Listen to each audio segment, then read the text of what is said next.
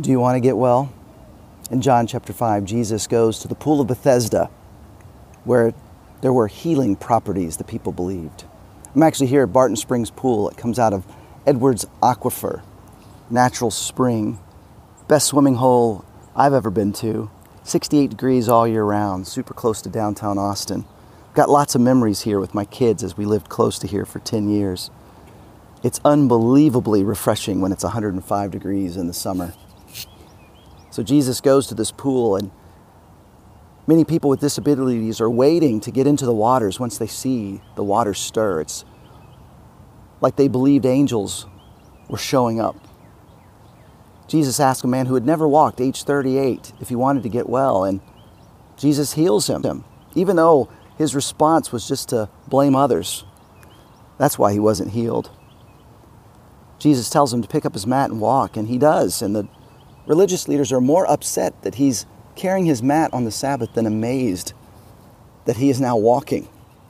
And so they ask him, "Who healed you?" And he once again blames others. He blames Jesus, but he doesn't know his name.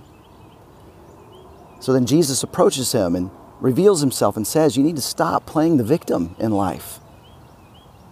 Instead of listening to him, he goes back and reveals Jesus' identity.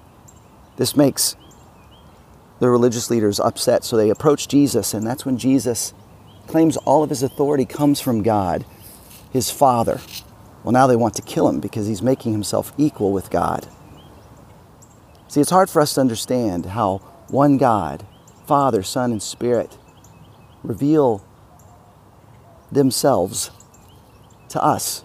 One God, three persons. I explained to a 7-year-old that it's like the Father lives in heaven, and when God was on earth, his name was Jesus, and his Spirit lives in our hearts when we follow him. We use analogies that just aren't quite right, but they help. Like this water, same as steam and ice. 3 different forms, yet all made of H2O. If you want to get well, you need to take personal responsibility and look to God for healing.